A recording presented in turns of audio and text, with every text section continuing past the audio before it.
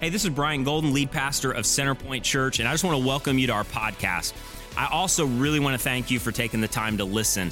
And I want to let you know that now you can watch these messages as well anytime and anywhere. And the easiest way to do that is on the Centerpoint Church app.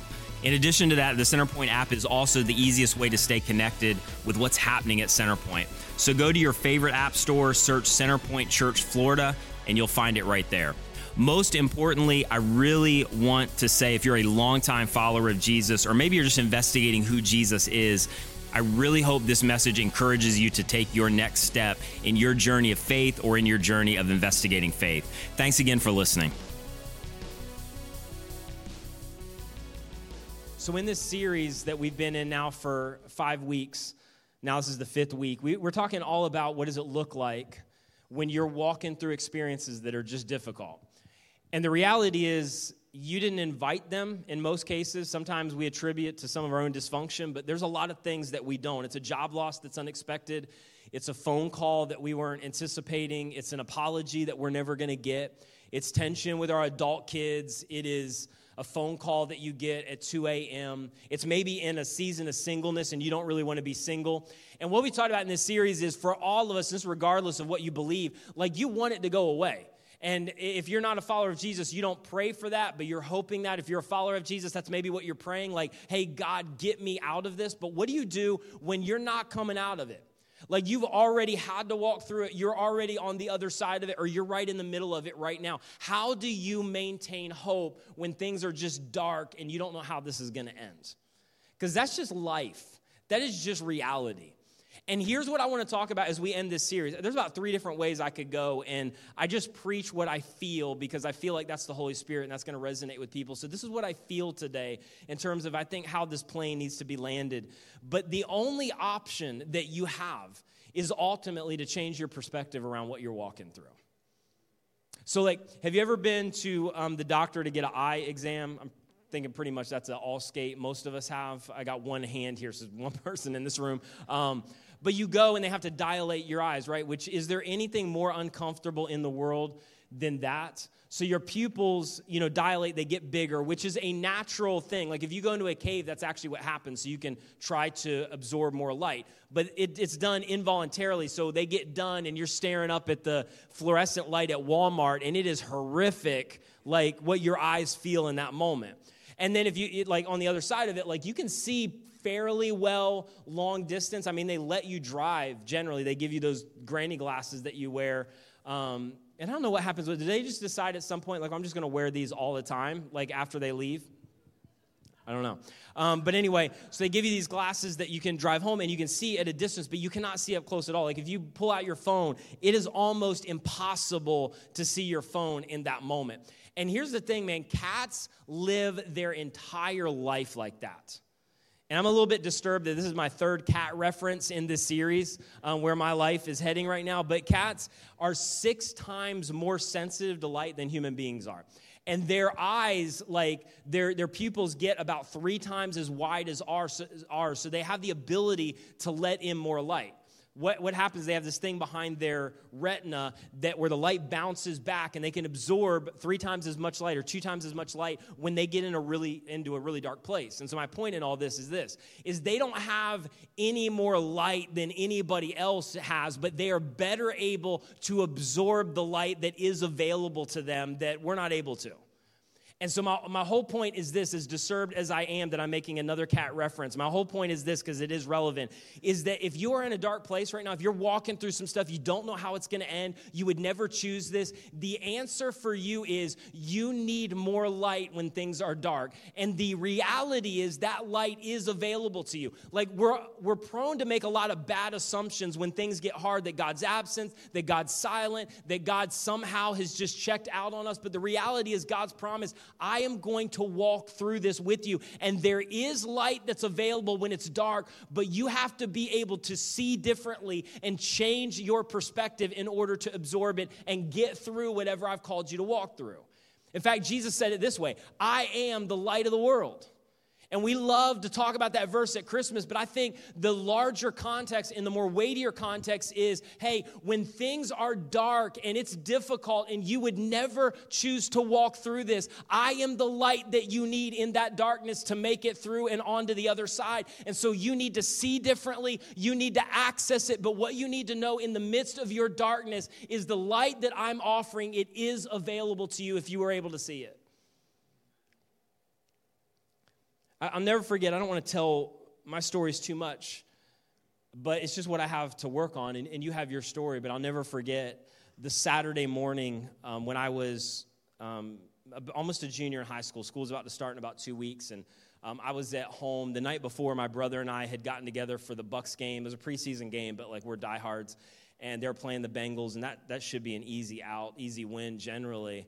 But we were terrible, as we have been for the last decade, but we were really terrible then. Like Trent Dilfer was our quarterback. Am I talking to anybody who's listening right now, throwing 30 interceptions a year? So we were really bad. We were wearing creamsicle uniforms. Anybody know what I'm talking about? So we were watching it, and it was just like a cool night. He had just had his little daughter, Kimberly. She's about 6 months old. She was screaming the whole night, and I'm like a 10th grader, so you're like, just take care of this kid. Like, what's your problem? Because you have no idea. But we hung out, and the next morning I was watching TV, and some guy came rolling up into our lawn. I answered the door, and I knew this guy because he worked for this company that my brother owned, and he just like had this flush, like looking like a ghost. Something was wrong. I'm like, why is your truck 7 feet from our door, number one? But you could just tell something was up, and he quickly rushes in. I didn't invite him in, and you could just tell, like, something is really off, and he starts to try to, with very mumbled language and kind of incoherent, try to describe what was going on, that something really horrific had happened with my brother. And I'll never, like, that day was like simultaneously a blur, and I remember every detail. I don't know if that makes any sense, but I remember my mom trying to call my dad, and she was starting to verge on hysterical, so I had to dial the numbers for her. And then we started to walk through the rest of that Saturday praying and clinging to hope that something was going to happen. There was going to be a miracle. And finally, the cold reality that a miracle was not going to happen, that this is not going to end well. And then in January, we had another similar type of experience when we got a call at 2 a.m. that Nicole's talked about in this series. And like nothing good happens at 2 a.m. ever. And so we get that call, and I'm trying to decipher on the other end of the line what's happened as we find out that Nicole's brother has taken his own life. And in both of those circumstances, like we knew that there would be a lot of really terrible days to come. Like it just doesn't come and go in a moment. But the immediate response is just trying to make it through Saturday. Just trying to make it through that Saturday. Just trying to make it through and get to the other side of that day. And I say all that to say for all of us, like at some level we're there where you're just trying to make it through Saturday. And I don't mean like physically necessarily for you. You're like, well, I love Saturday. Netflix binge. That's not what I'm talking about. It's a metaphor. But like you're trying to make it through Saturday. But here's the thing. Like at a global universal sense, we're all trying to make it through Saturday. Like that's the story of Christianity and even the story of Easter. Like think back to Easter where Jesus comes onto planet Earth. He lives a perfect life. He does what he said he was going to do by dying on the cross. But on Saturday, Easter weekend, every shred of hope had been lost. Everybody's heart was absolutely ripped out. Nobody had any hope for the future. Everybody was in a dark place wondering if they were going to be able to make it through Saturday because all of the hope that they were clinging to had now been ushered out because of the death of Jesus on Friday. And there they are on Saturday wondering the way forward. And then Jesus on Sunday, you know the story, decides I'm done with death. And he rolls back the stone of the tomb, and light starts to peer into what was dark and what was death. And out of that darkness where the light shines, Jesus' physical body walks out because he decided this is the moment, and I'm putting a deposit down, and eventually I'm going to come back and collect in full. And so death, you better get ready, and hell, you better get ready, and illness, you better get ready, and dysfunction, you better get ready, and divorce, you better get ready, and mental illness, you better get ready. ready because there's going to be a day where I'm coming back as the king to sit on my throne to make everything right. And you just need to know that Sunday isn't just relegated to Easter weekend. Humanity is in Saturday waiting for Sunday, but Sunday is coming and every wrong is going to be made right and death is going to be trampled under the feet of Jesus. But the reality is we're all in Saturday. And can I just say this? Whatever you're walking through right now, your pain is your pain. And pain is real. And you don't need to compare your pain to anybody else. I think one of the biggest injustices that we can do is minimize somebody else's pain, like a teenager walking through something. Like what they're going through right now, that pain is real. And until you know something else, that's the only pain that you know, and that pain is difficult to walk through. And I think, and I know I talk about this a lot, I want to talk about it one more time, to just really disciple and lead our church, because the big C capital church, I think we've not done well at this at times, is we just need to be willing to enter into people's pain where they are and walk with them through it all the way to the other side and not get uncomfortable because you're slapping verses on them, not with the sole purpose of trying to get them to a place of health, but because you're uncomfortable with their suffering and what they're walking through. And yet we've been called as followers of Jesus. I want you to weep with people who weep. I want you to mourn with people who mourn. And you don't need to try to create some kind of false, like you're going to be okay just because you're uncomfortable with what they're going through. Let them mourn and mourn with them and be the hands and feet of Jesus to them. And let's stop avoiding funerals and avoiding difficult rooms and avoiding being in those places where the grief is so thick, because that's literally what the church has been called to do. And we need to get comfortable with it and just stand there and not say anything, but physically be present to say, I love you. I don't know how long this is going to take, but I'm here for you. I'll never forget my dad. This is just a random story, but I use messages as part therapy as well. But my dad, after the loss of his son, I'm not advocating this is a good idea, but he lost his son on Saturday, and that next Sunday he was preaching. And he started a series on heaven. And literally 4 weeks into the series, this guy came up to him that he knew pretty well, had known for quite a few years, and he's like, hey, I think you need to start moving on now. From my son that I lost 4 weeks ago? Are you serious? Because sometimes it's so difficult to enter into other people's pain. We'd rather them just get over it. And literally, if that guy showed up today, and I want to be clear, I'm not advocating this. I'm not even saying that I would do this. I'm just saying I would punch that guy if I saw him. I would slap that guy and run is what I'm really like. I would slap that guy and run. But the reality is, like, we're all in Saturday, meaning there's a space between the promise of what's to come and the fulfillment of that promise. Because the promise is that one day you're going to get a new body, but maybe right now you're living with a disease that there's no cure for. That's the right now. That one day there's the promise that all the tears are going to be wiped away, but you're living in a reality right now where maybe it's a season where sometimes you're crying yourself to sleep. Or it's the promise that one day your son is going to see his father, but the reality of what you're living in today is you've got to be mom and dad. Because there's a gap between the promise and the fulfillment of that promise, and everybody is living in Saturday waiting for Sunday. And here's the thing, this is what I want to talk about for a few minutes, is our only way forward is to see differently, and you need the light that only comes from Jesus to be able to do that. And so you literally need to lean into what I'm going to talk about, which is the groan that pain creates. And to steal a line from Levi Lusko, you need to get on your tiptoes to see eternity and get to the edge of eternity and all that awaits those who place their faith and trust in Jesus.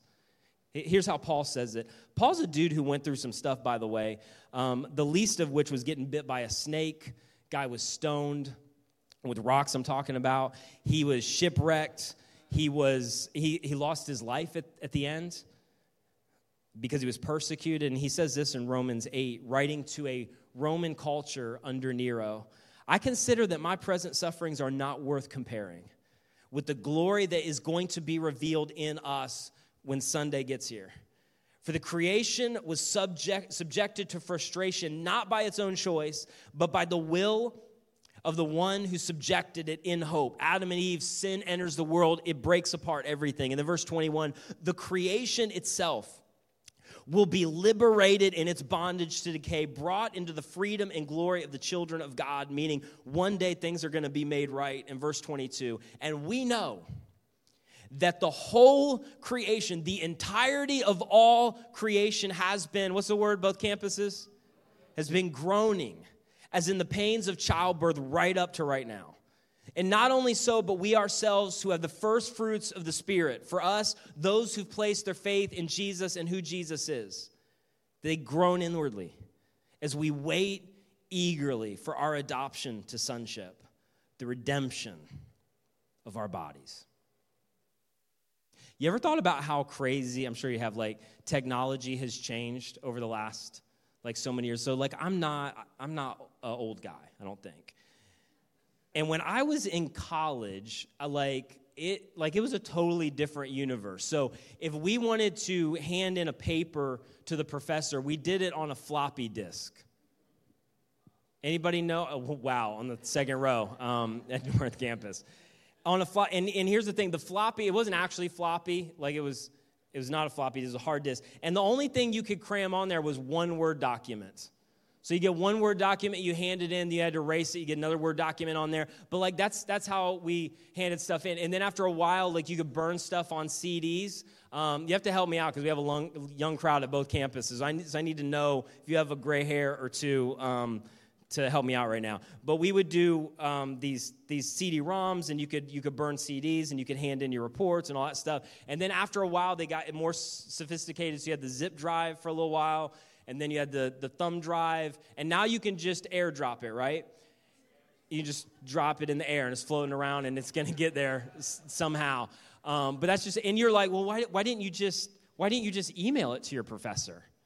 There was no internet. There was no way to email. Email wasn't a thing. Like, there was no internet. You had to do it this way. But, like, things have progressively advanced. And then video, like, entertainment was totally different. So if you wanted to play a video game, you could not do it with somebody in Hong Kong. Like, they had to physically be right beside you right here.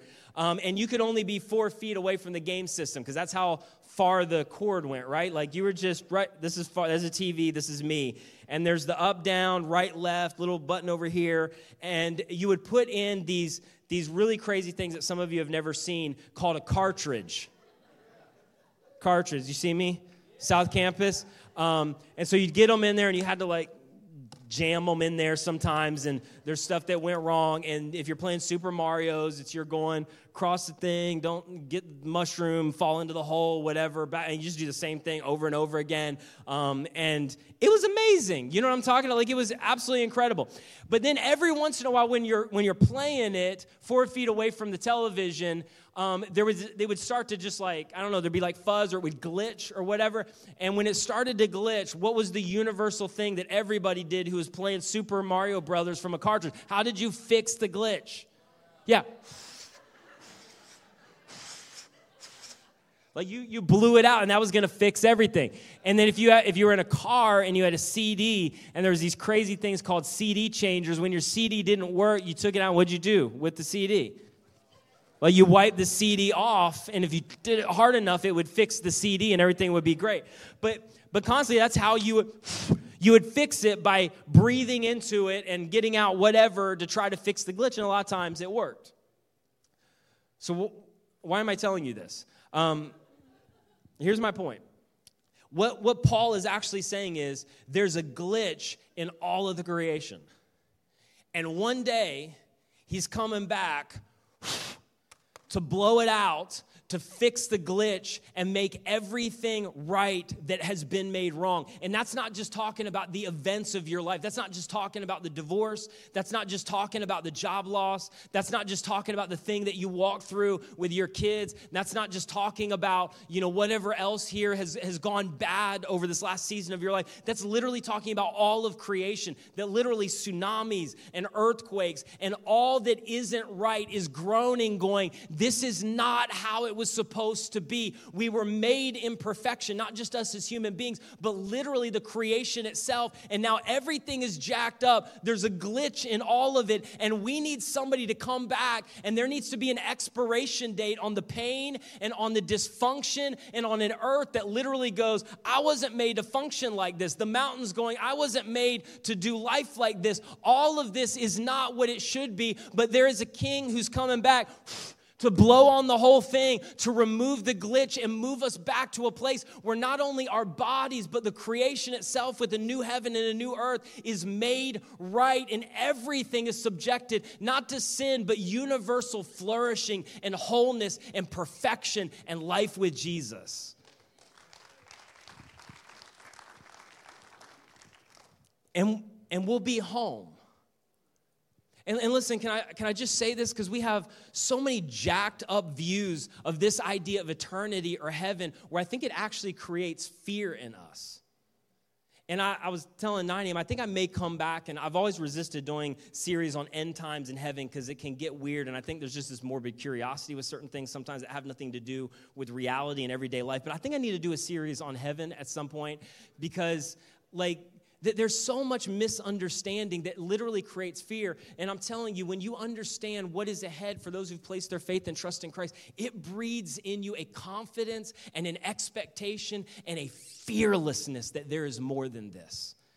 It's not some sitting on a cloud. It's not some arbitrary, ethereal, streets of gold. That does not excite me whatsoever. I don't even think aesthetically that's going to look very good. But that is not the primary teaching on heaven. It is God's coming back, and he's creating, listen to me, a new heaven and a new earth. Meaning what God designed from the beginning was a perfect environment in the Garden of Eden that looks a lot like what you're a part of right now, except this is infested with sin and disease and dysfunction. But one day it's going to be a new heaven, it's going to be a new earth, which means it's going to be the perfect Garden of Eden, and you doing life without any of the things that you hate about life. It's the perfect day at the beach times a zillion, infinity. It's never going to end. And when you understand that we have eternity waiting for us and it's going to be perfect, there is a fearlessness and confidence to that, even when things are dark, to be rooted to the reality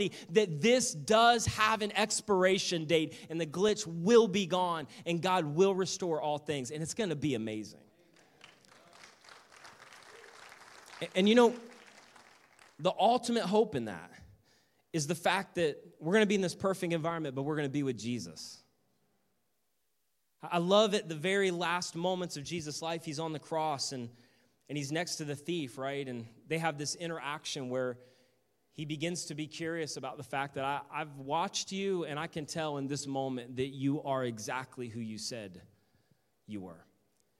And they have this interaction back and forth, and Jesus says to the thief on the cross with his kind of statement of faith and belief in who Jesus was, Jesus looks at him and says, today, you're going to be with me. And this is Amazon Prime on steroids, not like next day. In a few hours, you're going to breathe your last breath. And there I am. And you're going to be in perfection, and you're going to be with me. And the reason that Jesus highlighted the fact that this guy's going to be with Jesus is because whether you realize it or not, you were created for Jesus, and your soul longs for Jesus. And it's going to be a perfect environment. But the thing that our souls and our hearts long for is what we were created for in the Garden of Eden, which is this perfection where we have a relationship with Jesus, and everything is going to be made right for all of eternity. And literally our hearts and our souls groan to go back to that place. In fact, the literal meaning of groaning or to groan means to sigh with anxious yearning. It's a heavy-hearted moan. Literally, whether it's your physical Saturday that you're walking through right now, you're suffering, or whether it's all of creation, the soundtrack of Saturday is groaning. And come on, isn't it true that there are some things that you walk through and the only thing you can do is groan? You see certain things across the world. You see systemic racism. You see somebody gunned down by something. You see another story that pops up on your news feed that you can't really even comprehend it. And there's just a groaning. There's not even any words. Or it's personal when you've gotten the call or you've walked through something and you just don't even know what to say, but there's this thing that rises up in the pit of your stomach. Like there's just this groan. I think even now when I'm watching a game, and it's not just during those experiences, but I shared so much of that with my brother where I'll literally in that moment, 20 some odd years later, I'll just feel this groan inside of me like, man, I wish I was here. I think about all that I've missed with him, and the only thing I can do is groan. You know, I think about my mom, and again, these are just my stories. You have your own, but she's in late-term Alzheimer's, and she's still with us physically, but mentally she's not with us anymore. And I think about the relationship she had with my kids in the season we're in. We've got 3 little kids, and man, I know I look out into the backyard, and I have memories of her playing with them or her climbing into Brooke's bed for an hour and delaying her bedtime because she just wanted to spend time in there with her. And I think about the fact that that's never going to happen again. And the only thing I can do is just groan inwardly. And it's not even just the event or the circumstance, but literally just life in general. It's not just tragedy. Like you'll go through seasons where what is the purpose of this? What is the purpose of my life? Why am I here? Why is this happening like this? Or you'll get to this place where you know something's wrong. And you get the promotion, you get to the benchmark you wanted, you get into the new relationship, you buy or purchase or lease whatever, and then all of a sudden on the other side of that, the immediate intoxication kind of wears off, and it feels like, almost like your happiness moved. And you're like, there I go again, like this thing that I feel is back, this groan inside of me is back. And what I want to tell you is that groan, that feeling, that longing, it is universal. And in fact, listen to me for a second. To acknowledge the groan is to acknowledge God. And here's what's really interesting. I think the whole issue of pain and suffering, like it's a problem for everybody. Like Christians try to explain how could a good guy allow pain and suffering. I think there's an answer to that, but it's a complex answer. And so it's a problem. But I think for the atheists, and we have a lot of atheists who are listening and tuning in, and if you're genuinely searching, man, I have so much respect for you. But I think it's a greater problem for atheism. Because there's not really an explanation for the groan, where that groan comes from. In fact, you look at things in the world and you groan over what's happening across the world, and yet that culture says this is morally acceptable because maybe your argument is, well, I think that thing that we feel about right and wrong, it just has to do with the cultural environment that I'm brought up in. But you know intellectually that's not true because there's other things that you look at across the world, and even if that culture says morally it's okay, there's some kind of standard in you that goes, there is some kind of higher culture that says napalming babies or genocide is not okay. And you've got to figure out, where did that come from? How do you have that acknowledgement of what's good or what's bad, or the fact that what you're walking through right now shouldn't be this way? Who says it shouldn't be this way? Why do you feel that groan? Why is there this angst for more? And the reason from the scripture is God placed that groan in you, that this is not all there is. It should be different, and one day you need to go back home. In fact, I would say it this way. The groaning is for God, and it's from God. Haggai, it's really Haggai, but some of you grew up with Haggai, so I'm just going to go with that. Describes Jesus as this, the desire of all the nations. That what we want and what we need is Jesus and the perfect environment that he created for us to be in relationship with him. And that's what the groan signifies. It's for God. But the thing that we do most of the time is we misdiagnose the groan. Like it's the same thing that people do when they're dehydrated. It's a thing where a lot of times you get dehydrated and you actually start eating because you think your issue is hunger. You feel hunger pains, but it's really you're dehydrated. And so you misdiagnose what's actually going on. I don't need like another meal. I need some water. I'm dehydrated. And in most of the cases, we misdiagnose the groan that we feel sometimes day to day, week to week, month to month, and we start to try to fill it with things that cannot ultimately satisfy us.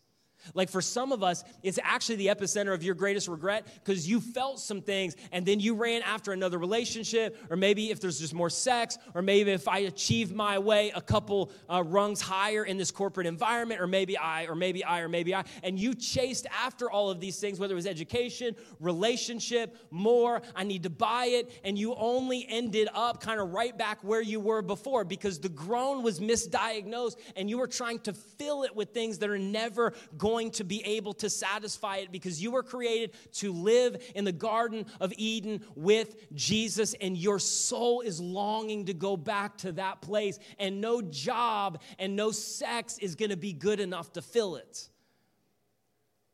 In fact, really, have you ever walked out of a department store and the thing starts to go off on the clothes?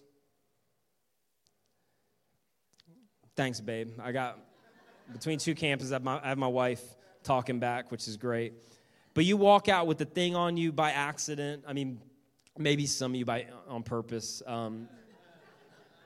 because I know our crowd, but it's a safe place. But you walk out with that thing, or they forget to take it off, and what does it start to do? Somebody talk back to me, please. What does the little thing on your clothes start to do? Yeah, it starts to buzz. Because it's a built-in mechanism that as soon as you start to walk out of the store, it's this identifier, hey, this is not supposed to be here. It's really a mechanism to lead the clothes back to where the clothes should be, which is not outside of the store if you haven't paid for them. And so it's this built-in mechanism, and it's really similar to our relationship with God, where literally the groaning is a built-in mechanism to lead us back home. And every time we feel it, every time we acknowledge it, it really is acknowledging the fact that it was for God. It's from God. It is to lead us back home, and there's nothing on this side of planet Earth that is going to be satisfying what we feel inside of us. What C.S. Lewis says when he said, if I find in me a desire which no experience in this world can satisfy, the most probable explanation is that I was made for another world. That literally God put in you the hope that there's more than this, so that you would search for him. The most unloving thing that God could do would be to remove the groan so that you get satisfied without him. But the hope is what Isaiah said, is there's going to come a day where we're going to arrive home and the groaning is going to be silenced and the groaning is going to be swallowed up and the groaning is going to be gone. And Isaiah says it this way, I love this. He's going to swallow up death forever. And the sovereign Lord is going to wipe away the tears from all the faces.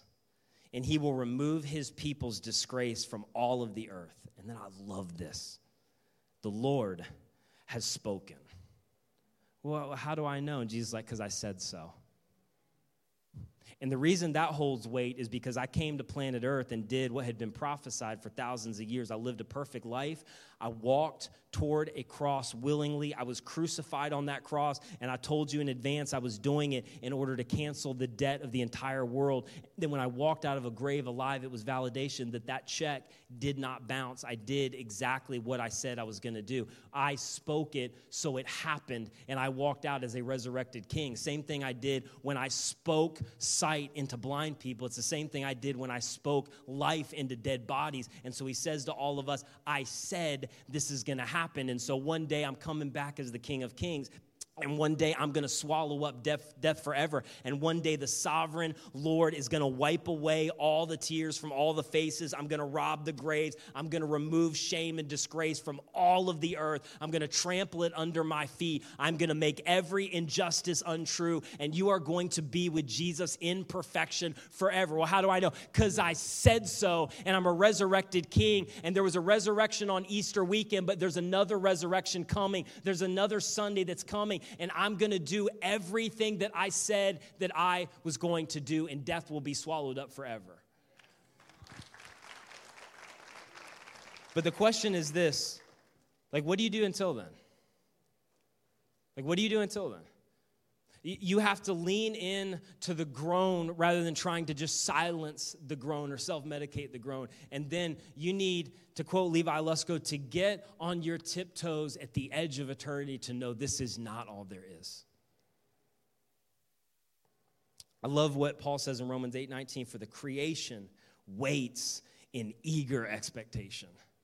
Literally means to stretch the head. It's what my boys do in the backseat of the car when they're looking for excavators and random superheroes that are walking around town and police cars. Like, it's hilarious to watch them. They're constantly trying to see over stuff, crane their neck, stretch their head. And literally what Paul's saying is that is literally how creation was designed. It's how the world was designed to live on its tiptoes in eager expectation that there is more than this. I love what J.B. Phillips says. The whole creation is on tiptoe to see the wonderful sight of the sons of God coming into their own.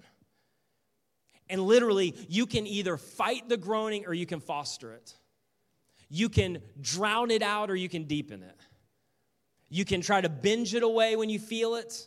You can try to white noise it away when you feel it. You can try to self-medicate with another relationship. You can click on something. You can just pursue something else that maybe is going to distract you for a little while. Like, you have the option when you feel the groan of whether you're going to misdiagnose it and whether you are going to just back away from it or whether you're going to lean into it and literally deepen it to go, this is from God and it's for God. And so I'm going to lean into the groan and get on the edge to see eternity, to know that there is something beyond right now. And I'm telling you, when you live your life with that kind of anticipation, it is a game changer and everything begins to change, even when your circumstances don't.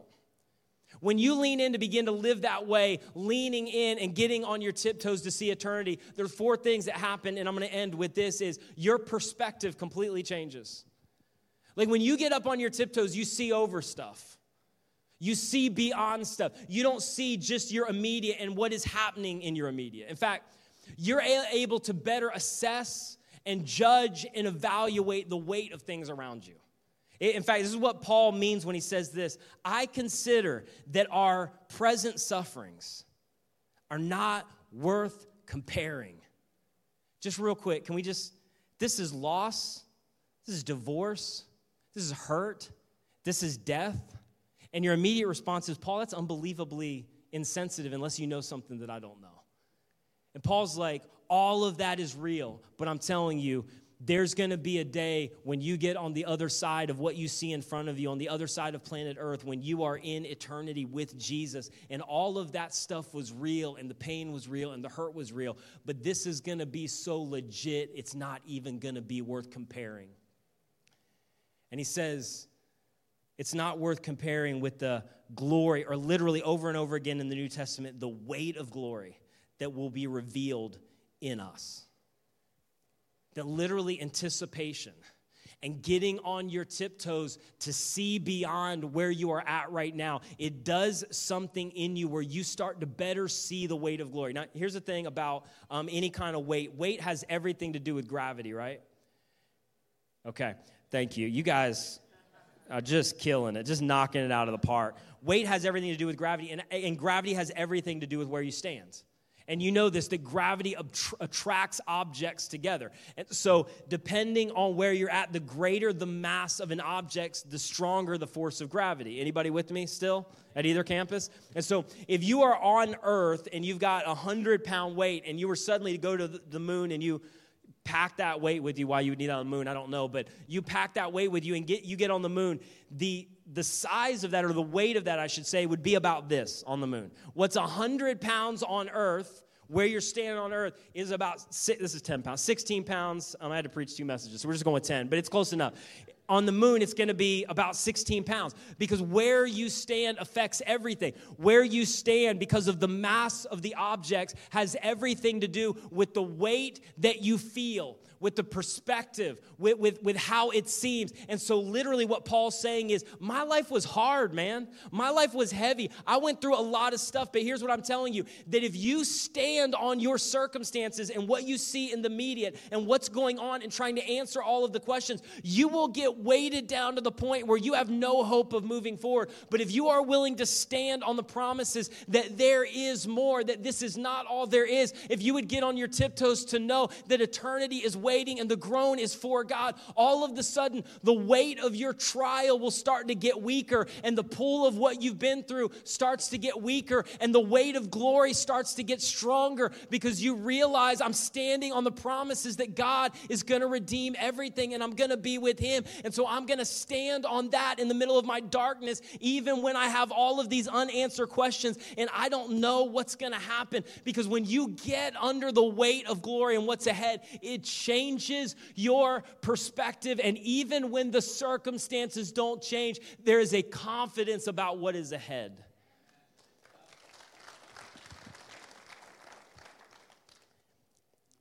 When you apply the weight of glory, it puts everything in perspective. They're like, yeah, I might be without them for 15 years or 20 years. But in the scope of eternity, it's just a minute. The focus is always the future and not the past. Like there's still moments, and you have your own stories where you feel these same emotions, but I have this pit, this thing come up in my stomach when I think about that day or those several days now that I've walked through that are marked for the rest of your life. That date, that time, that incident, and you just feel it. But I'm telling you, as I've learned to live more on my tiptoes looking for eternity and understanding where this groan is coming from, there literally is times where I cannot contain my excitement, not because of that day, but because of that day where everything is going to be made right, and I'm going to be hanging out with my brother again, and it's going to be forever this time, and sin is not going to get in the way of that, and my mom's going to be healthy and whole and mentally there, and mental illness is going to be gone, and our family is going to be perfect and right, and literally I am closer to that than I was yesterday, and my focus is on the future and not the past, because my perspective is eternity, and there is more ahead, and this is not all there is. The second thing, and I'm going to go quick and we're going to be done, but we gain traction over temptation. When you lean in and when you get on your tiptoes, all of a sudden you have power over temptation that you didn't have otherwise. And listen, for a lot of us, we're living in this space because we live as if this is all there is, that we're not on our toes, we're on our heels. Like you ever watch a boxer, they're never on their heels. They're always on their toes. They're always prancing around because they know it's harder to knock them over if they're on their toes. They're anticipating that right hook, like you're not going to get me. And here's the reality. We don't want to give the enemy more power than he deserves, because the God who is in you is greater than anything outside that comes against you. But the reality is you still have an enemy, and he cannot take your life, but what he wants to do is sabotage your life and cause your life to be ineffective, and he knows you. He knows where you're vulnerable, and so he's going to get you with achievement. He's going to get you with relationship. He's going to get you with sex. He's going to get you with another shiny object. He's going to get you to go after something that's going to cause you to trade your soul. And what he wants to do is hit you with a right hook that's going to take you out in terms of God's destiny for your life. And so Paul, or actually Peter, says this: dear friends, I warn you as temporary residents and foreigners to keep away from worldly desires. That, what's the two words, guys? That wage war against your very souls. Like the biggest way to wage war against sin, the biggest way to fight against sin is see yourself as a temporary resident. To see yourself as not home. To see what right in front of you that maybe at times is so seductive and seems so powerful, that this is temporary. And whatever I am moved to go after, it overpromises and it underdelivers. In fact, I put this in my notes, that in order to fight against being seduced by the pull of this world, we must intentionally cultivate our sense of longing for the next one. That this isn't it. That this isn't all that there is. And I'm not going to be baited into what overpromises, and I'm not going to spend a season of my life trying to catch what wasn't worth catching once I caught it. And when you see eternity and you live that way, all of a sudden what seems so powerful that you couldn't say no to gets a lot easier, because you realize its insignificance in view of what is ahead. And then the third thing is you start to take action. When you live on your tiptoes and you lean into the groan. Have you ever been on that thing where you're 3 days from vacation and you got more done in those 3 days than you did in the previous 6 months? Anybody know what I'm talking about? Like you closed 7 deals, you closed 2 the whole year leading up to that. You got projects done you've been talking about. Like you are unbelievably productive. Why? Because you have this expectation and anticipation. All of a sudden, it focuses you in a way that you're not normally focused, and you get so much done. Listen, this was Abraham all throughout the Old Testament. Dude did a lot of crazy stuff. had wealth, had privilege, had everything you can imagine. There's the story of him packing a duffel bag, even with all that he had been given, and stepping out to go, I'm going somewhere. I don't really know where it is, but I know God's called me, and I'm just going to trust him. And the reason he did that is what Hebrews talks about, that when he reached the land of God and the land that God promised him, he lived there by faith. For he was like a foreigner living in tents. And so did Isaac and Jacob, who inherited the same promise. But verse 10, Abraham was confidently, help me out one more time. Abraham was confidently, one more time, looking forward to a city with eternal foundations, a city designed and built by God. And when you start to see what is beyond just right here, when you start to live on your tiptoes, I'm telling you, it leads you to take action. And this may sound strange, but it leads you to take action most importantly around the issues of your pain, because your pain suddenly becomes a microphone. In fact, it's what C.S. Lewis said, that God speaks to us in our pleasures, but he shouts in our pain. It's his megaphone that rouses a deaf generation. And literally, it's going to sound weird. You stop being selfish with your suffering. Because what you've walked through is not just about you. Eternity is in view. And your suffering is your story to lead other people to God's glory. You want to know what God's will is for your life? We way overcomplicate this. Why I don't like to do series around it.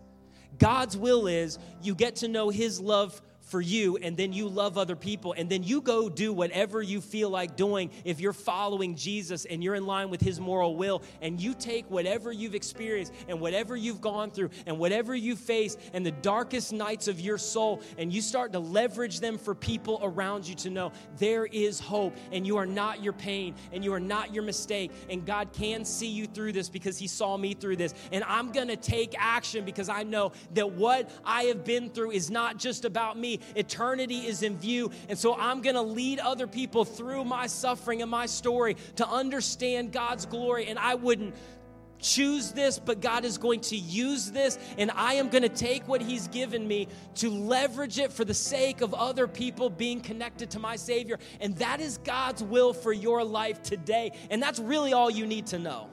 And when you live with eternity in mind on your tiptoes, you take action. And then the last thing, and we're going to be done, is you're elevated.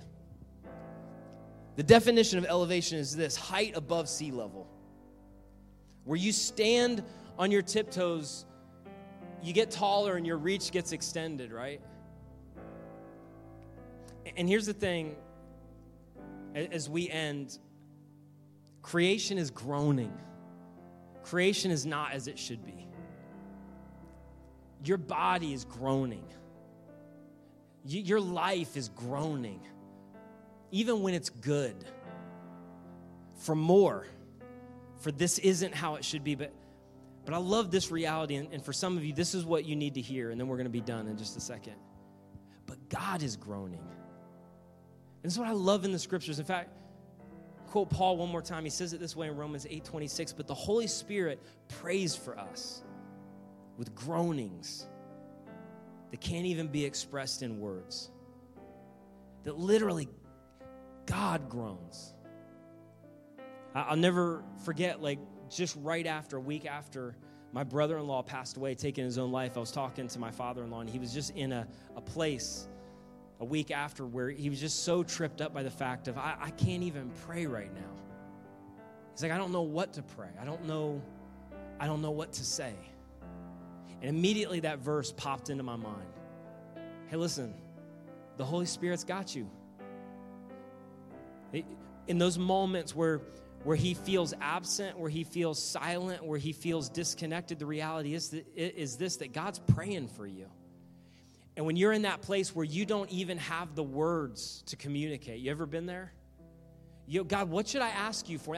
How should I even pray in this? When you're in that place where you don't even know how to interpret what you feel. Or where you're in that place where you don't even know what you need. The Holy Spirit is going, I've got you, and I'm in relationship with the Father and with your Savior, Jesus. And by the way, Jesus knows you serve a suffering Savior who came and went through all of it and experienced all of it. He understands the groan. He subjected himself to the groan. He felt the groan, and he still feels it and still knows it. And so the Holy Spirit's going, when you don't have words, when you don't know what you feel, when you don't know what you need, I'm already talking to your Savior. I'm already in communication with your Father to take what you can't communicate it and go, hey, listen, let's start working on their destiny and your will and what you want to do through this, because you already have a plan. You're already praying, and God has a history of doing what you need before you even knew that you needed it. And in the moment where you can't pray, you don't need to pray. You just need to go, God, I don't have anything. And the Holy Spirit's going, I'm taking over. And we're moving and we're working and we're praying, and we will see you through all of this, because it's not just creation that groans. It's not just you and your body that groans, that God himself groans, and that groaning is the thing that has allowed him to be able to be an empathetic high priest, to walk with you through whatever you are going through and see you to the other side. And I'm telling you, when you understand that, it will lead you to elevate not you, but elevate him in worship, to go, I don't need all of the answers. I don't need all of my questions answered. I don't need to know everything that's happening. I know what you've done in history. I know what you've promised. I'm in between the promise and the fulfillment, walking through Saturday, but Sunday is coming. So I'm lifting my voice, and I'm lifting my words, and I'm lifting my life, and I'm lifting my worship to you, knowing that I need you. And I don't know, but you know, and you're praying for me, and you're seeing me through, and I will make it. And there's a day coming where everything is going to be made right, and I'm going to be with Jesus, and every bit of this pain and this dysfunction is not even going to be worth comparing to what Jesus is going to do. And I'm telling you, this is the thing that you need to know before you leave. If you forget everything else, that as you lean into the groan and stand on your tiptoes to see what is ahead, it will change your perspective. It will lead you to action. It will give you power over temptation. But here's the only thing you need to leave with, is you need to figure out how to worship with your life even when you don't understand, to elevate yourself above sea level. One of the greatest descriptions I've heard of pain and suffering is it's like waves crashing. And a wave of sorrow crashes, and you just get your breath, and then there comes another one. And you almost feel like you can't breathe. And it's why David, who was experiencing this when he wrote it, said, when my heart's overwhelmed, lead me to the rock that's higher than I am. That literally, the groaning and the pain is a cue.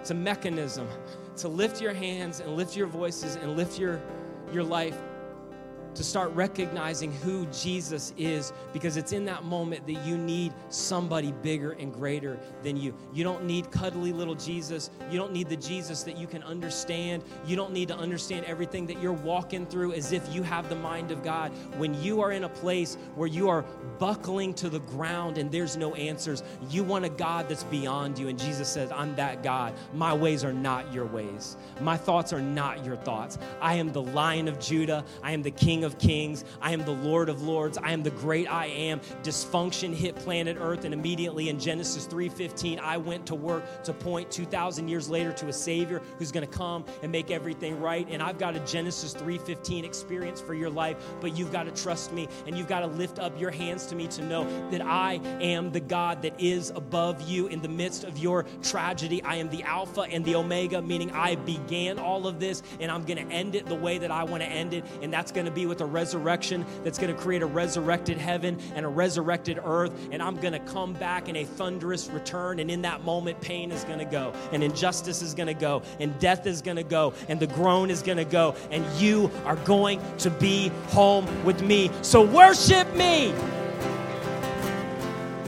And so would you stand to your feet at both locations as we end? And would you just be willing, maybe right where you are right now, figuratively, to begin to stand on your tiptoes, to go, what you're feeling and what you see right now, it's real. That pain is real, but this is not all there is. And would you begin, rather than to resist it, would you begin to lean into the groan?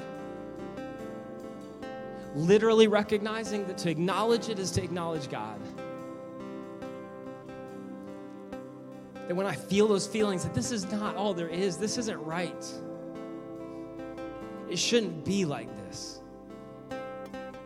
That literally, that groan is acknowledgement that one day I'm going home and everything's going to be right. And until then, I'm going to feel what I feel, but I'm going to recognize every day that this is not all there is. I don't know where you're at, but at both campuses, as we put into practice what I just talked about, and we're going to lift our hands, lift our voices in worship as we end. I don't know what you're going through right now, and I'm not even going to try to name it, but maybe you're just in that place, and there's a groan over something, and you just need to take the step to begin to change your perspective and begin to absorb the light that's already right in front of you. And begin to worship and look to the God that's bigger than you and greater than you and the God that you need right now. So just lift your hands at both campuses and locations. I just want to pray for you if that's you right now in this moment. And it might be really specific.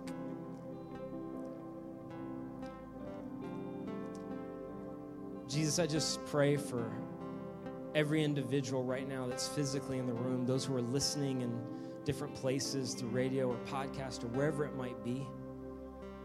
I thank you that you have met them where they are. And Lord, I thank you that in the midst of a series where we've dealt with some really difficult things, there is hope beyond what we can imagine.